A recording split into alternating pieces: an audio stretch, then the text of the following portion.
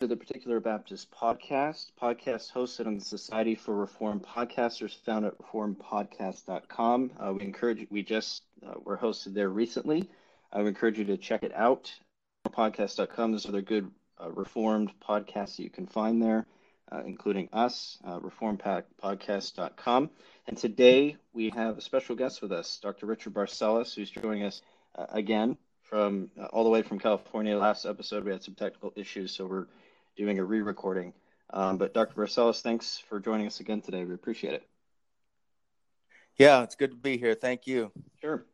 So today we'll be discussing his new book, Trinity and Creation, a Scriptural and Confessional Account, as well as some of his work with other Particular Baptist writings. So we'll start with the book, Pastor Barcellos. So what was your, I guess for lack of a better term, inspiration behind the book, and think the doctrine of the Trinity and creation go hand in hand? Good question. I can categorically deny that the Holy Spirit was the effective power of inspiration behind my book. That's good. I was tasked with covering Chapter 4 of the Confession at the Southern California Reformed Baptist Pastors Conference for the 2017 conference. I think I was given the task about 2014 or 15 because we try to help the main speakers.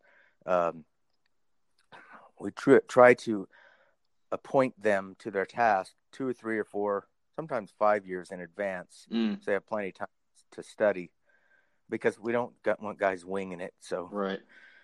And if they do, we'll know they're winging it and they're in big trouble.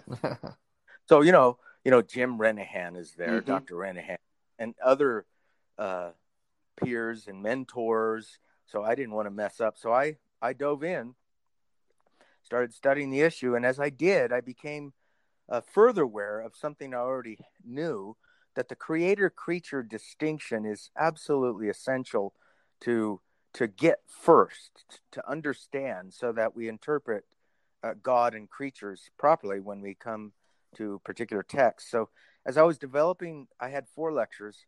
As I was developing these lectures, I realized I had way too much material for a conference. So I reduced it. And then at some point after the conference, because I got some positive appreciation for the lectures, I thought to myself, you know what? I'm going to beef this up and pursue publication. So what I do then is I beef it up, and I send it out to editorial readers. I have some editorial readers that aren't afraid to put red ink on my documents, and boy, they do it sometimes. And then it comes back, and I either agree or disagree with them, and I clean it up and send it out to potential endorsers. In my experience, when you get certain people to endorse it, it's most likely worth publishing, because I don't want to publish something that just I think ought to be published. Yeah, good point. Yeah. So the reason I think that the doctrine of the Trinity and creation go hand in hand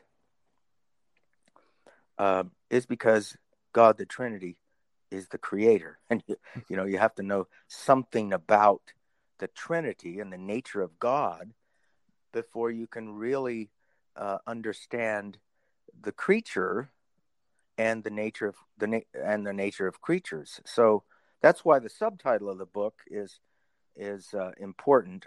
It seeks to account for Trinity and creation, both scripturally and confessionally. Trinity and creation, a scriptural and confessional account. So I'm trying to account for how both the doctrine of the Trinity, the classic historical Orthodox doctrine of the Trinity, and the doctrine of creation can be accounted for, and both the Bible and our confession does that. Yeah, it's interesting that I think that the doctrine of creation is not something we would normally think about in relation to the Trinity. We tend to think about the Trinity by itself and not God himself as in relation to his creation. And there's so much to be unpacked there. When I was, I recently taught on the doctrine of creation in the church. in chapter 4 of the confession. I was amazed how much stuff there was written on it. Yes, Um, right. yeah, and how important it is. Yeah, and just read, 4:1 of our confession assumes so much. Mm. So, because you taught it recently, you can't just dive in and say nothing about, the fact that God is identified in this chapter as Father, Son, and Holy Spirit. The divine agent is the three Mm-hmm. persons.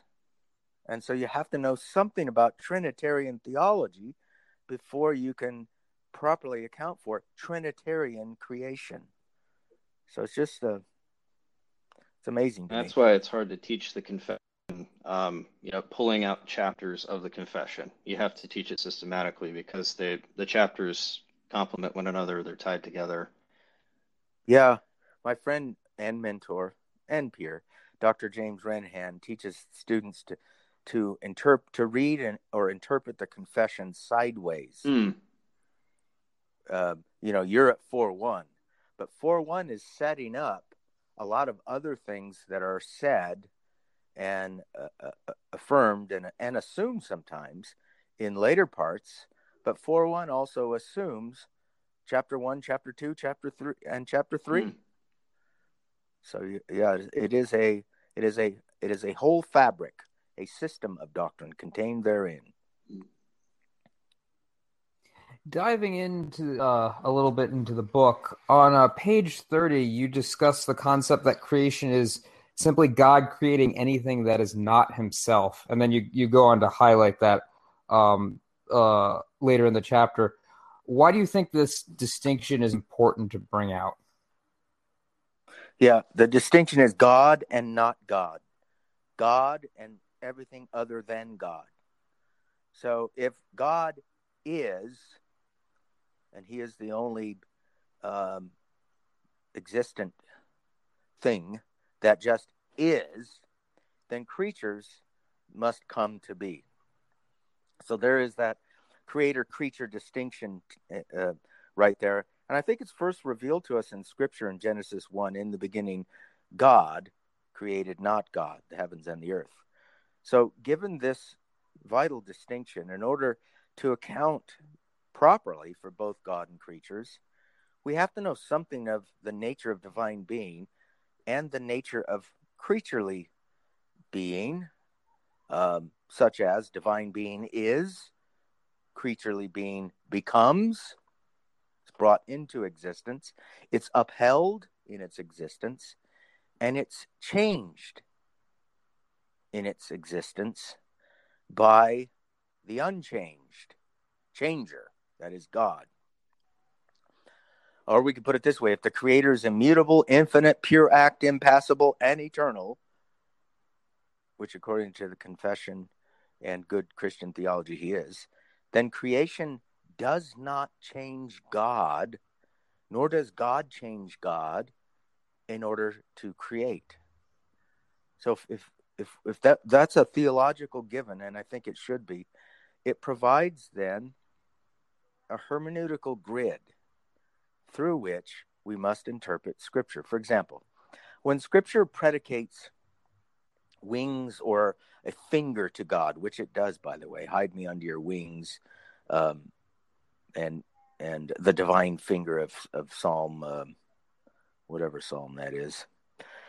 How do we understand these things? Divine wings, divine fingers. If God has literally, really existing wings and a finger, then he has these eternally and immutably because that's what he is. But most aren't going to say that. That God has really existing space extending wings and a finger for eternity. So the creator-creature distinction keeps us then from interpreting these kinds of predications, these kinds of affirmations in Scripture. It keeps us from interpreting anthropomorphic texts, figures of speech, literally and as if they were really existent, divine wings and a finger. God is invisible. The Bible's very clear. God doesn't become invisible. That's just what he is. There are no divine features which extend into space, wings and a finger. So divine wings and fingers must be interpreted metaphorically. They must indicate something, though. It has to be, when the scripture says, hide me under your wings, it's saying something and it means something. I think it probably means something like this. Wings signify divine protection, and God's finger signifies his power in execution. For instance, the writing of the Decalogue on the stone tablets was by the finger of God. That's a figure of speech for his power in execution caused this effect. But there wasn't a divine space extending, limited, finite finger that etched things on the stone tablet. So that's just a couple examples of why I think this creator-creature distinction is vital to have. We get it from the Bible, but then we take it back to the Bible to help us interpret the Bible as I think the Bible ought to be. And it seems like that when people do take passages like that more literally than they should, they're missing the point. They're reading too much into the text instead of actually reading the meaning of the text, which is, like with the wings, protection, finger, power, is more rather than assuming these features about God. Yeah, well, that's a good point. And they're also doing this. They're not reading the text in its context, because the context of every text is all texts. Yep, that's a good point. Yeah, and so that's the whole. One of the major Protestant hermeneutical principles was the analogy of faith. The entirety of the Christian faith, as embodied in the Christian scriptures, is to be a grid through which we interpret difficult texts. We go to what's clear. God is invisible. That's pretty clear. God does not change. That's pretty clear. So yeah, they people that do this, they usually don't do it on the obvious ones like fingers and wings, right? It's usually done with passions, repentance.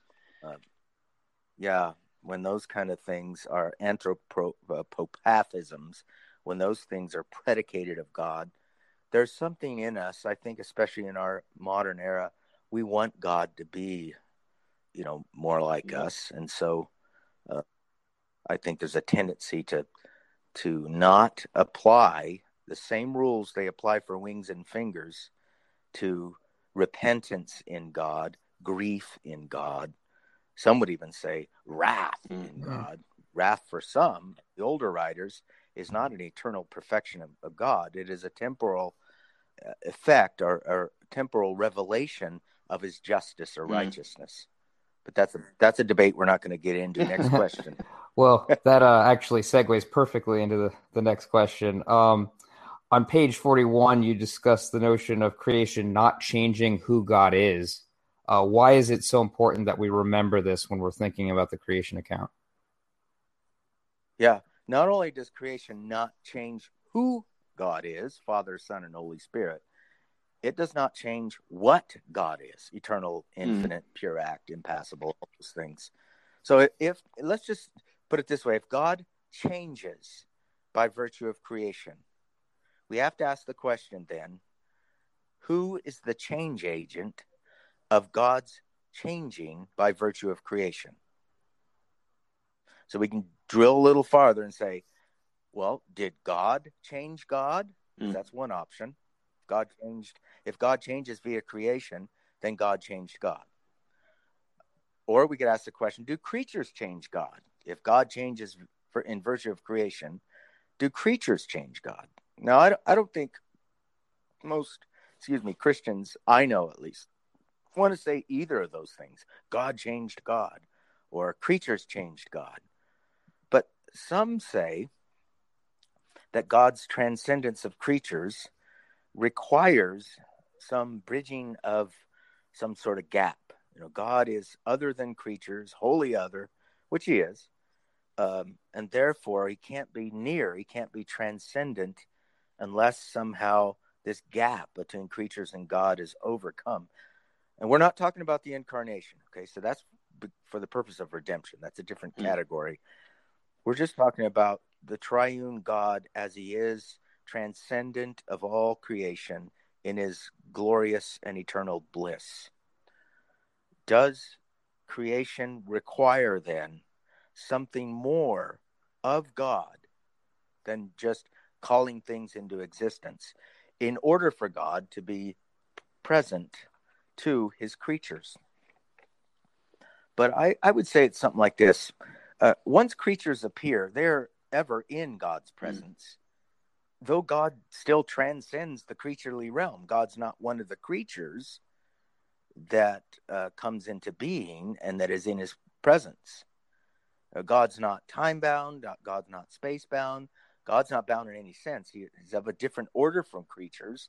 And we have to keep that order, divine order, creaturely order, firmly in place, or else we're gonna mess up. If you get God wrong, you're gonna get all things in relation to God at some point wrong as well. Yeah, and that's it. And I think that segues into the next question regarding John Frame and K. Scott Oliphant. You do critique their proposals in the book. So why do you think these two men took the approach they did in addressing God in relation to his creation? I think it might go back to what you're talking about, the transcendence and immanence. Yeah. Good question. And you're right. I tried to critique ideas, not individuals, proposals, not persons. I wasn't trying to throw darts at John Frame's character or anything like that, or K. Scott Oliphant's. I was just dealing with what they wrote, their ideas. So I think they were attempting to account for some admittedly difficult issues in theology: divine transcendence, divine immanence. God is wholly other than his creation. God's creation is in God's immediate mysterious presence. I think that's what they're trying to do. But I don't agree with the way they did it. I don't think it works with their own confession of faith, and I don't think it exemplifies the long history of the Orthodox Christian doctrine of God. For example, John Frame says, my approach to these issues recognizes two modes of existence in God. And before that, he said the difference between God's atemporal and historical existences begins not with the creation of man, but with creation itself. So God has these two modes of existence. One is atemporal and one is historical. And at least part of these two existences starts with creation itself. I don't find that cogent. God caused a historical existence of God to come into existence, a temporal existence, atemporal and historical. We could say atemporal and temporal. Atemporal, we could say eternal, and historical, we could say time bound. It just doesn't. I don't think it works. I'm not the only one who doesn't think it works. Dr. Oliphant posited God, at least he used to, taking on covenantal properties in order to create and relate to creatures. I'll quote him. He says in a book that's now out of print, and I'm glad it's out of print, he says that God freely determined to take on, now watch the terms he uses, attributes, characteristics, and properties that he did not have and would not have without creation. So it's a free determination of God. These are decreed covenantal properties is what he ends up calling them, things that God would take to himself. Now, both men see some sort of gap which they think needs to be bridged if God is going to be immanent to his creatures. Now, I think a fundamental problem with both of the proposals involves the very thing we've been talking about, the creator-creature distinction. So in an effort to account for divine immanence, Oliphant's proposal entails that God revealing himself to creatures, cannot be both transcendent and immanent, this God in himself. So he must become something he was not, something he decreed that he would become, but something that he was not eternally. So God acts in this new manner of existence in order to reveal himself to and interact with us, Dr. Oliphant says, for eternity. Now, this assumes a problem with divine transcendence if God is going to reveal himself to creatures. It assumes an ontological problem that must be overcome if man is to know God. Oliphant says, and I'll quote him, this is, quote, there is, quote, a boundary between the being of God and the being of creation. Now, that's true. Okay, I get it. But he takes that in a direction I don't think is okay. Namely, that therefore, or in order for God to create and relate, he has to assume these covenantal properties. Now, I think there is an ontological gap, right, obviously. But does the ontological gap necessarily entail a relational boundary? And my answer to that is, well, no. Matter of fact, in a very, very helpful, it's a very technical book, but a very helpful book by Stephen Doobie, a recent book. He says God has no gap to bridge in order to draw near to us. And in fact, we can only exist where he is. And then he quotes Acts 17:28. In him we live and move and have our being. Or there's, I have other quotes, but here's another one. Bavinck, implied in creation is both God's transcendence and God's immanence. That says it in a very good manner. Genesis 1:1. In the beginning, God created the heavens and the earth. So the first creative act or effect of God is not covenantal properties. It's not God. It's heavens and earth. Psalm 75:1. We give thanks to you, O God. We give thanks to you. For your wondrous works declare that your name is near. Your name is Old Testament way for saying you. Your works declare what? Your refers to God, who is transcendent of creatures. But his works declare that the transcendent one is near. So the works of God are revelatory of the fact that he is near. So God doesn't have to overcome God in himself to become God with us. Now I think that both Frame and Oliphant assumed a working tenet of aspects, assume the truthfulness of a working aspect of what some people call theistic personalism or theistic mutualism. And that would be this: given classical Christian theism, there are ontological features in the eternal God which must be overcome if divine immanence is to be. Now, I think they assumed that, and I don't think that's really a problem. I think it's a phantom problem. So that would be my response to why I critique those men's views. Now, with John Frame, he's Presbyterian, correct? Yes, but John Frame is in the PCA, and Scott Oliphant is OPC. Okay. So yeah, that would make them inconsistent with their confession, because even the Westminster would confess that God is without parts, he is perfect, he just is that, and they're just identifying with Nicaea at that point. So yeah, if God is having to take on new properties, divine simplicity is compromised right then and there. Yeah, and that's why I tried to, in the book, I tried to push early on in the book the fact that chapter 4 assumes chapter 2 of God and of the Holy Trinity. You can't tinker with chapter 2 once it's laid down. That's it. Yep. That's what they confess. So whatever creation ex nihilo means, we already know it can't mean change in God. Before chapter 4 is written. All right. So in chapter 6, you move on. You laid out that you lay out these arguments from Frame and the Oliphant, but talk about in chapter 6 the doctrine of appropriations, and this is that God, I guess the act of God in creating the world must be attributed to the entire being of God, or all three persons of the Trinity, and that we should not attribute different acts to only certain members of the Trinity, for the ad extra or the external works of God. They're undivided.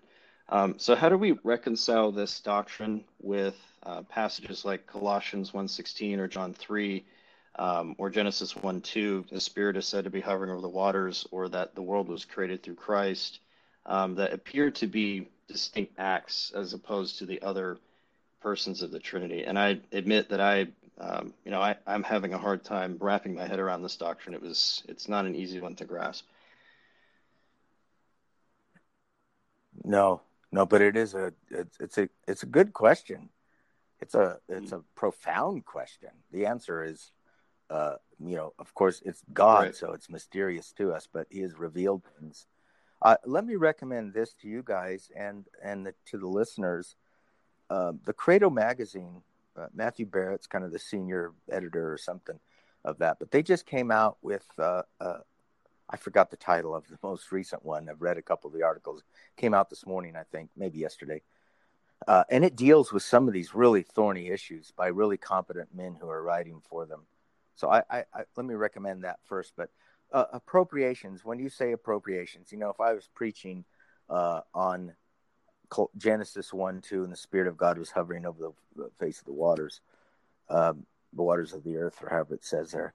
And I said, this is a distinct act of the Trinity appropriated to a particular person of the Trinity. This is the doctrine of appropriations, brethren.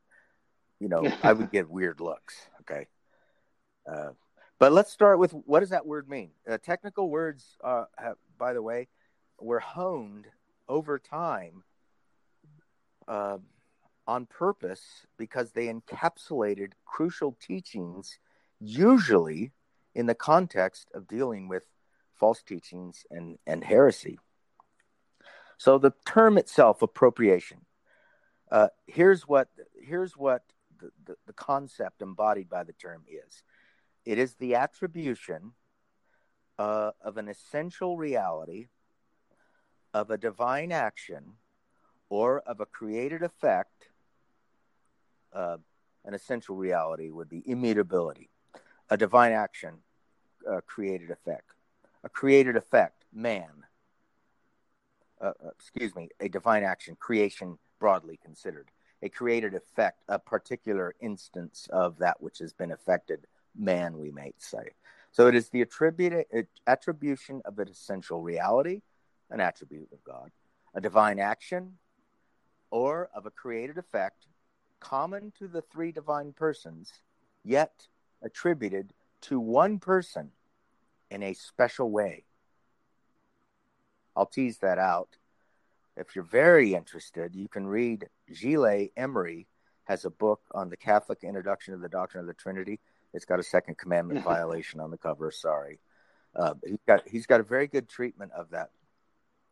So the doctrine of appropriations claims this, that sometimes the Bible attributes the common, external, divine work, in our case, of creation to a particular divine person. You mentioned Colossians 1, John 1, and Genesis 1:2.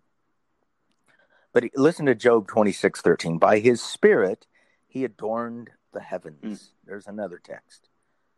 So that means, you mean that the eternal Son and the eternal Father had nothing to do with the adorning of the heavens? It was a separable act of the Holy Spirit in distinction from the power of the Father and the power of the Son? That's what this is getting at. The answer to those questions is no. So the question then becomes this: how do we account for this in light of the fact that the external works of the Trinity are undivided? If we want to say when God acts, he acts as he is, and he is Trinity. But the Bible attributes distinct works to particular persons. So if the external works of the Trinity are undivided, they're not parceled out. The Father does 1/3, the Son does 1/3, the Spirit does 1/3. If that is the case, that the external works of the Trinity are undivided, how do we account for it is a biblical pattern of attributing peculiar divine works to particular divine persons. Scripture sometimes attributes an act of God to a particular divine person. Colossians 1:16, John 1:3 attributes creation to the person of the Son. Now, does that mean that divine person, does that mean that divine persons can do things apart from other divine persons? Can the Father do something the Son does not do? Can the Spirit do something that the Father and the Son have nothing to do with as far as producing the effect? Or we could ask this question: do divine persons act according to who they are or what they are? Full stop. Let's just think about that question. That's a loaded question. Do divine persons act according to who they are? Because he's the Father, he does certain things. Because he's the Son, he does certain things distinct from the Father. And because the Holy Spirit's the Holy Spirit, he does certain things because he's the Holy Spirit, and not because he's not the Son and not the Father. Do they act according to their personal identity, or do the Trinitarian persons act by the divine nature?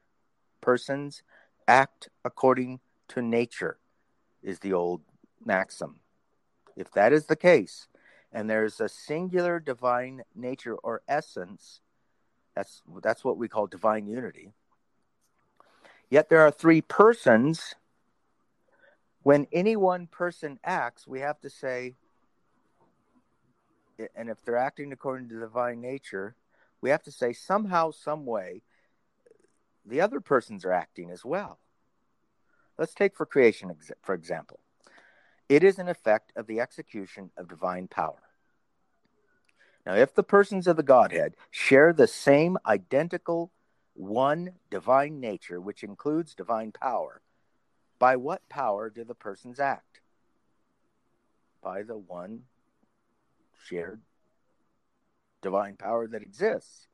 So if the divine nature or substance is one in God, then when divine power is executed, it is executed by God, and God just is the Father, Son, and Holy Spirit.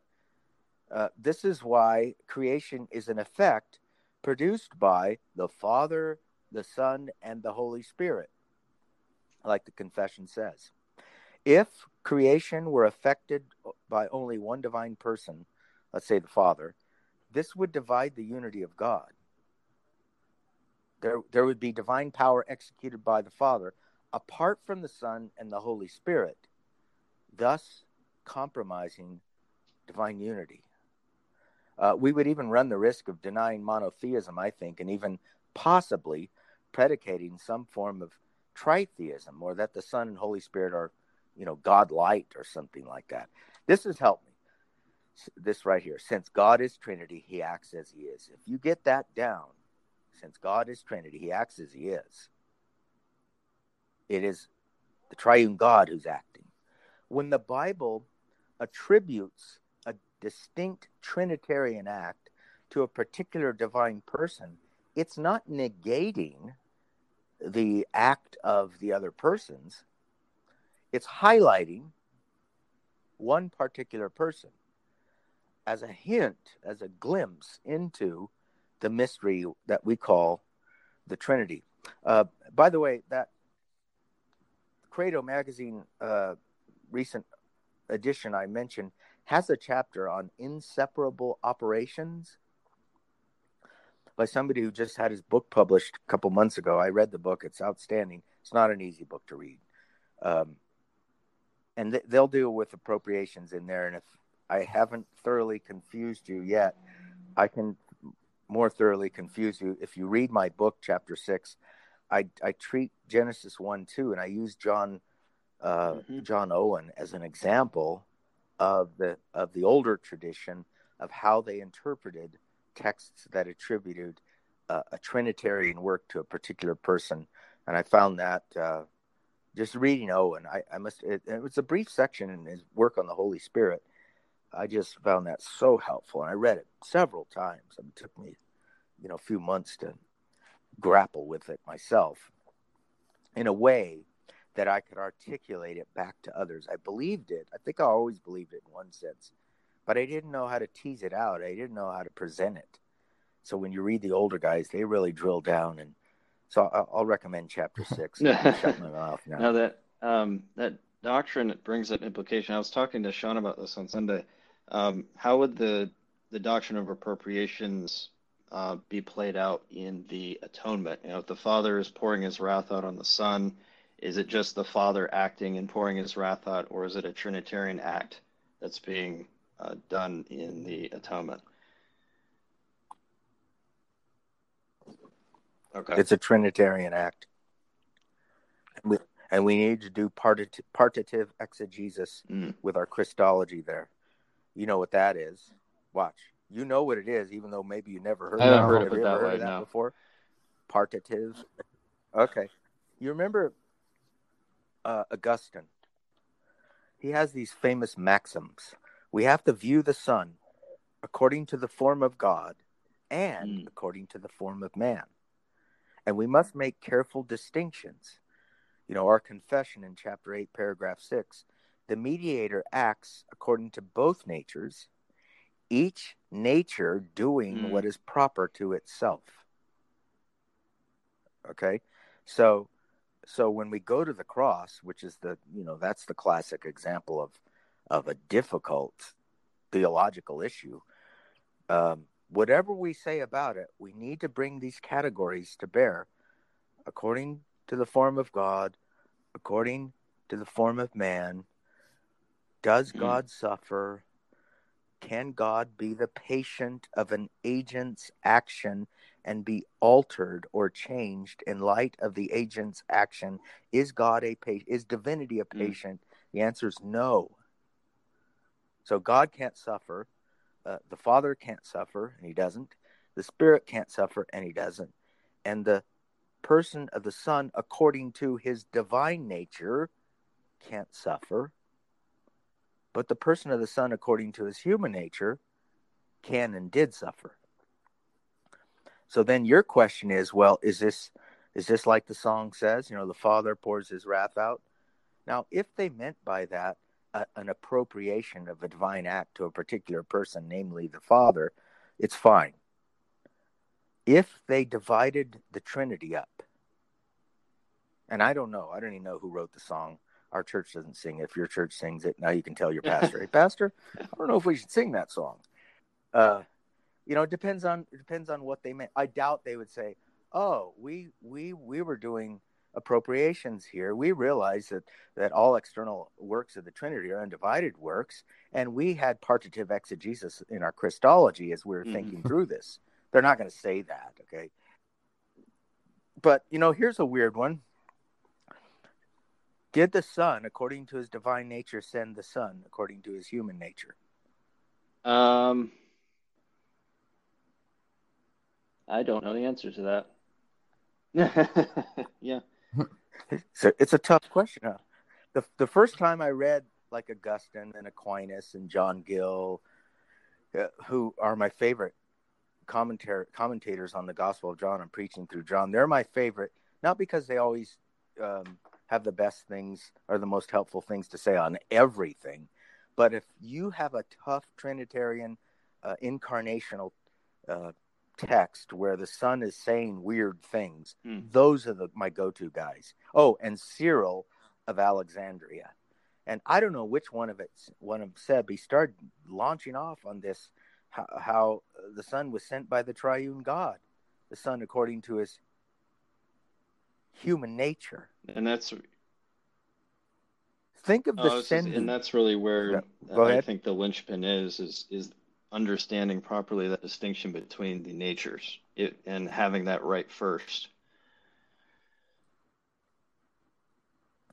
Well, yeah, see, there you go. You brought up a particular text in Matthew 26, and now you're going, hold on, we better have a theological construction in place, a Christological one, if we're Hmm. going to interpret this thing right. Right. That's what you just did. So you just said, I better know the Creator before I try to Yeah. interpret this creature, this text. By the way, the scriptural text is creature, you know. Right. There was a time when the Bible didn't exist in the form that it exists. Yeah. So you were just doing the creator creature distinction, and now, but you applied it more to Christology. But still, it's still there. You see, Hmm. oh, that's And we so tend to important. forget it because we want God to be like us. We want to understand him, so it's easier to bring him down to our level than try to work the other way, work up. But and I think we live in a theological culture that's made it easier as well. And it's not like there's this dastardly, you know, group of people with horns and a tail and a cape that are trying to mess us up. Although, you know, I know that I believe in real demons and all that stuff, but it's just the theological culture that most of our pastors were trained in, and their mentors. This has been going on for quite some time, and now it's being challenged. And I think it's good that it's being challenged. And I think that, you know, studying chapter 4:1 was a big leap for me in terms of seeing the importance of theology proper in place before, or as a theological and hermeneutical grid through which I Hmm. interpret text, or else I'm going to get in big Amen. trouble. All right. Shifting topics just a little bit. What led you to begin to publish particular Baptist literature? That's a good shift there. Well, I don't remember the exact year. I think it was sometime around 2002 or so. My dear friend, Pastor Francisco Orozco from Cuauhtemoc, Chihuahua, Mexico, we had become friends over the internet, and then we talked on the phone several times. Our church actually brought him and his wife up, and he preached for us, and we got to know him even more. At some point, about around 2002, he says, uh, you need to start a theological journal. And I said, you need to start a theological journal? He said, no, you do. And I said, well, why is that? And he said, well, because nobody knows who I am, and you're better known. You have a lot of friends, and we need a journal. So we started the Reformed Baptist Theological Review in 2004. It took us a while, you know, to generate the idea and get it all fleshed out. But around the same time, I had listened to some sermons by Sam Waldron in the early 1990s, the New Covenant Constitution of the Church, or Reformed Baptist Manifesto. I forgot the name of it. And I contacted him. I said, I'd like to turn that into a book. And around the same time, 2000, 2002, I can't remember, Dr. Jim Renahan sent me what ended up being the Cox Owen volume in a very different form. And, you know, I was blown away by both of them, by reading the Cox thing and the Owen thing. And it really, really helped me because I had some outstanding questions that nobody could really answer, or give answers that I thought were sufficient for my own brain, and then that would comport with what I said I confessed, you know, the second one in chapter 7. So all those three projects, the first review, first journal review, and the Reformed Baptist Manifesto, and the Cox Owen books, we worked on those all at the same time. It took us a while, but we got it all done, and that's I guess the rest is history. By the way, let me say this: that RBTR, that journal, we did 11 issues, and I stopped doing it because Francisco had to bail out. It was just too busy, and I totally understood. 5 or 6 years in, and then I got somebody else, Robert Martin, I think, helped me. Dr. Robert Martin helped me for a while. And then Gary Crampton helped me for a while. And then at one point, I just said, getting guys to write, most of the guys were pastors. Mm-hmm. It's just not fair for them. It's too much work. I got these deadlines. And, when a pastor sends you a Dear Rich letter, I can't meet the deadline. What am I going to say? What am I going to say, you wicked, evil, I'm going to say, I understand. I'm a pastor too. And so I thought, you know what? It's too hard. We're going to stop. So we did.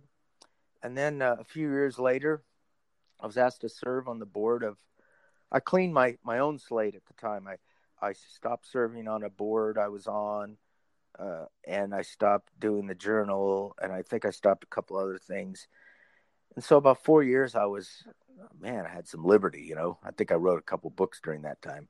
And then 2014, 2013, I ran an idea by Dr. Renahan, and he actually had the same idea. He could have ran it by me first, and I had the same idea. I don't remember who communicated with who first, but it was to do a journal for the IRBS, Theological Seminary.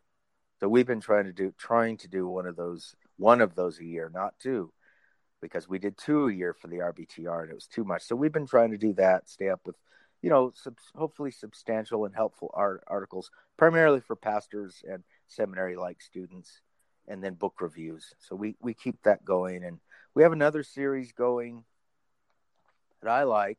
It's called, it wasn't my idea, it was Dr. Ranahan's idea. Mm-hmm. It's called Recovering Our Confessional Heritage. And we have 3 books currently in print in that series. Dr. Renahan's Associational Churchmanship. I wrote one called The Covenant of Works. It's confessional and scriptural basis. Dr. Renahan's A Toolkit for Confessions. Very excellent and helpful book. And then I have in my hand our newest one in that series is called Milk for Little Ones, An Introduction to the Baptist Catechism. It's a children's catechism by one of Dr. Renahan's students. And I think it's going to be very helpful. He borrowed as much as he could from others. And then he, slightly altered some of the questions and answers. And he might have, inserted his own, because he wanted it to reflect in children's language his own conviction of what men call 1689 federalism. So I think that'll be a very helpful tool. I have the proof copy in my hand. I'm going to send it to Ryan, the author, once he okays it. Oh, wow. I look forward to that. Yeah. Yeah. Because I think the other children's catechism that's out is the one printed from Emmanuel Reformed Baptist Church in Grand Rapids. Yeah. Yeah, they have one, right.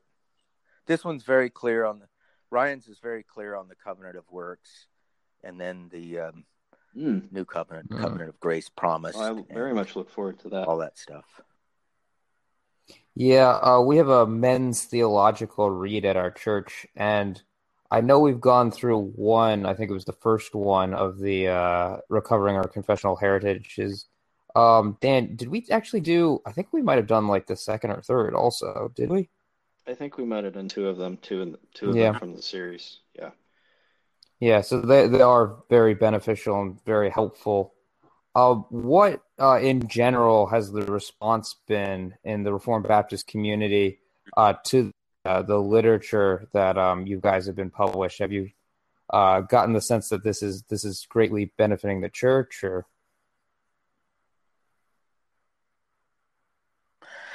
Yeah, I'd say the response has been, I would say, overwhelmingly positive. Though I wish we sold more books.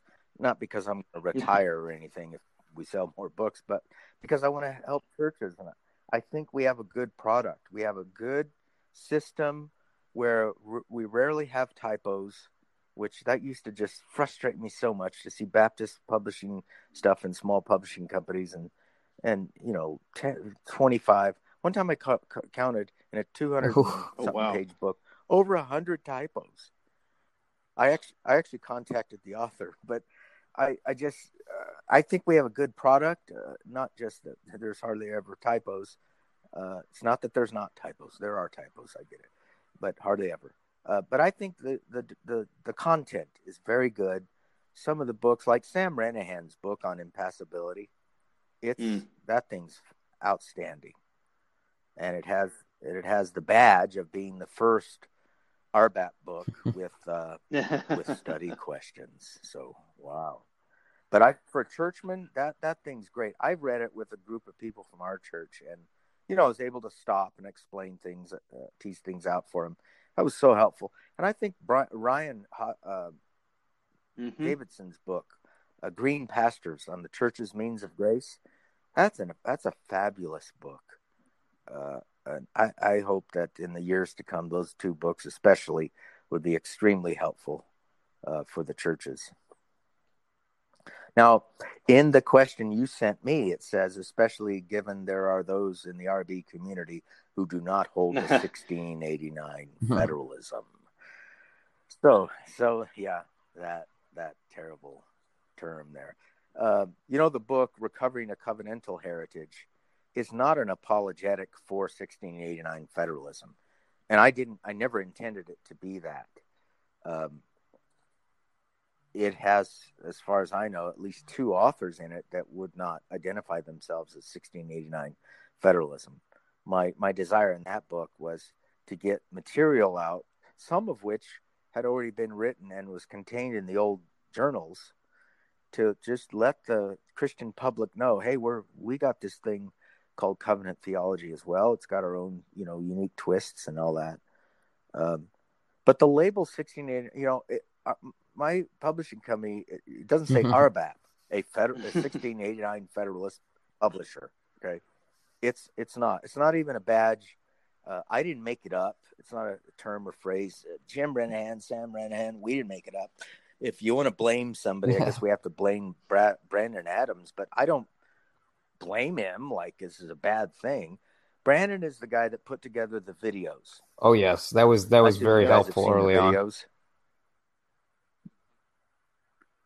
Yeah. Well, when those things came out, I don't even remember the years, 5 years ago or more. I would go places, even in South America, and men would come up to me because they have a 1689 federalism translated into Spanish website someplace, and they're starting to publish our books as well in Spanish. But I would go places in the States and in Central and South America, and guys would tell me how helpful those were. And then they'd say, but you need to do 2 other series of videos. One should be for the layman. Bring what you guys said in the first series of videos, bring it down to the layman. The others, particular doctrinal issues, the covenant of works, the function of the Mosaic covenant, the function of the Mosaic covenant in the history of redemption, the newness of the new covenant, or the Sabbath, things like that. Well, we haven't done those. But going back, Brandon sends us an email. He could have texted me or called me. I don't remember. I know Brandon's a friend of mine. At some point, and he says, I have this idea. I want to create a website, and I want to have this newfound particular Baptist covenant theology that you guys have unearthed. I want it to get out there. So I'd like to do videos of you guys. I'll send you the questions. You can work on the answers. I'll come to your place and do the videos. So he went down to Dr. Renihan's study in Escondido. He went to Sam Renihan's church building, and he did my videos in my living room. So then he takes them home, and he said, it'll take me a few weeks to clean them up, and I'll send you guys a pilot, proof thing. And you can look at it, see what you think. And I already knew it's going to be outstanding, because Brandon Adams is a professional at what he does, and has worked for many years doing this and made a living of it. So I thought, wow, that's great. This is going to be very helpful. Well, at some point he says, I need to name it something. So here's some options.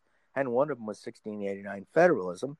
And the reasoning behind it was that it's a distinct name, and it reflects the fact that this type of covenant theology was the dominant view, majority view back in the day, and that way we can distinguish it from other things. like the minority Mm-hmm. view, which he called the 20th century RB, whatever. So that's how that phrase came about. And I know for a fact that not everybody enjoyed the phrase 1689 federalism. Some thought, what is this? Are you guys trying to make yourselves out to be elitists or something? I'm going, no, Brandon sent us an email. We said, okay. Had to call it something. It was that simple. But yeah, I got to call it something. So I would hope that that has not caused anybody to shy away from our books. I think that would be sad. You can read most of our books, and there's not going to be we're not beating the drum or tooting the horn on that issue, although we obviously believe it. And Sam Renahan's book is, oh yes, it is by Founders, very 1689 federalism, and my garden book's the same, without even mentioning that phrase. Yeah, no, yeah. I mean, those books are very helpful. I know Sam's book. I have it on my table in here. It's been very helpful in laying out what that view of covenant theology is. But you're right. It is, I guess, in an anachronistic term, it's more just from other views of covenant theology, because we're not monolithic as Reformed Baptists in our covenant theology, unfortunately. No, they weren't. Well, they weren't in the 17th century either, and we all knew it at the time. I think some people thought we were trying to say this is the exclusive, only 1689 confession view that fits the confession. I think it's the best view that fits the statement of the confession, but the statement of the confession, it's pretty broad in one sense, and I think the reason is because they knew that there were Cox and his editor Collins. They knew that they wanted to be able to embrace other men who crossed their T's and dotted their I's a little different on this issue, and so they left it that way. But still, the way it is, I'm convinced the best form of Baptist covenant theology to explain the confession is what men call the 1689 federalism. But I have dear friends that disagree with me, and I can live with that. That's a good way to live. They're wrong, and be humble about it. We would definitely agree with you there. Yeah, especially on the fact that I'm humble, right? Well, Dr. Barcellos, we really appreciate you joining us today. It's been a very enjoyable discussion, very fruitful, and I wish you the best. And everyone listening, thank you for joining us today. Lord willing, we will be back next week for more. We'll be having another guest on the show. But until then, have a great week, and God bless. God bless.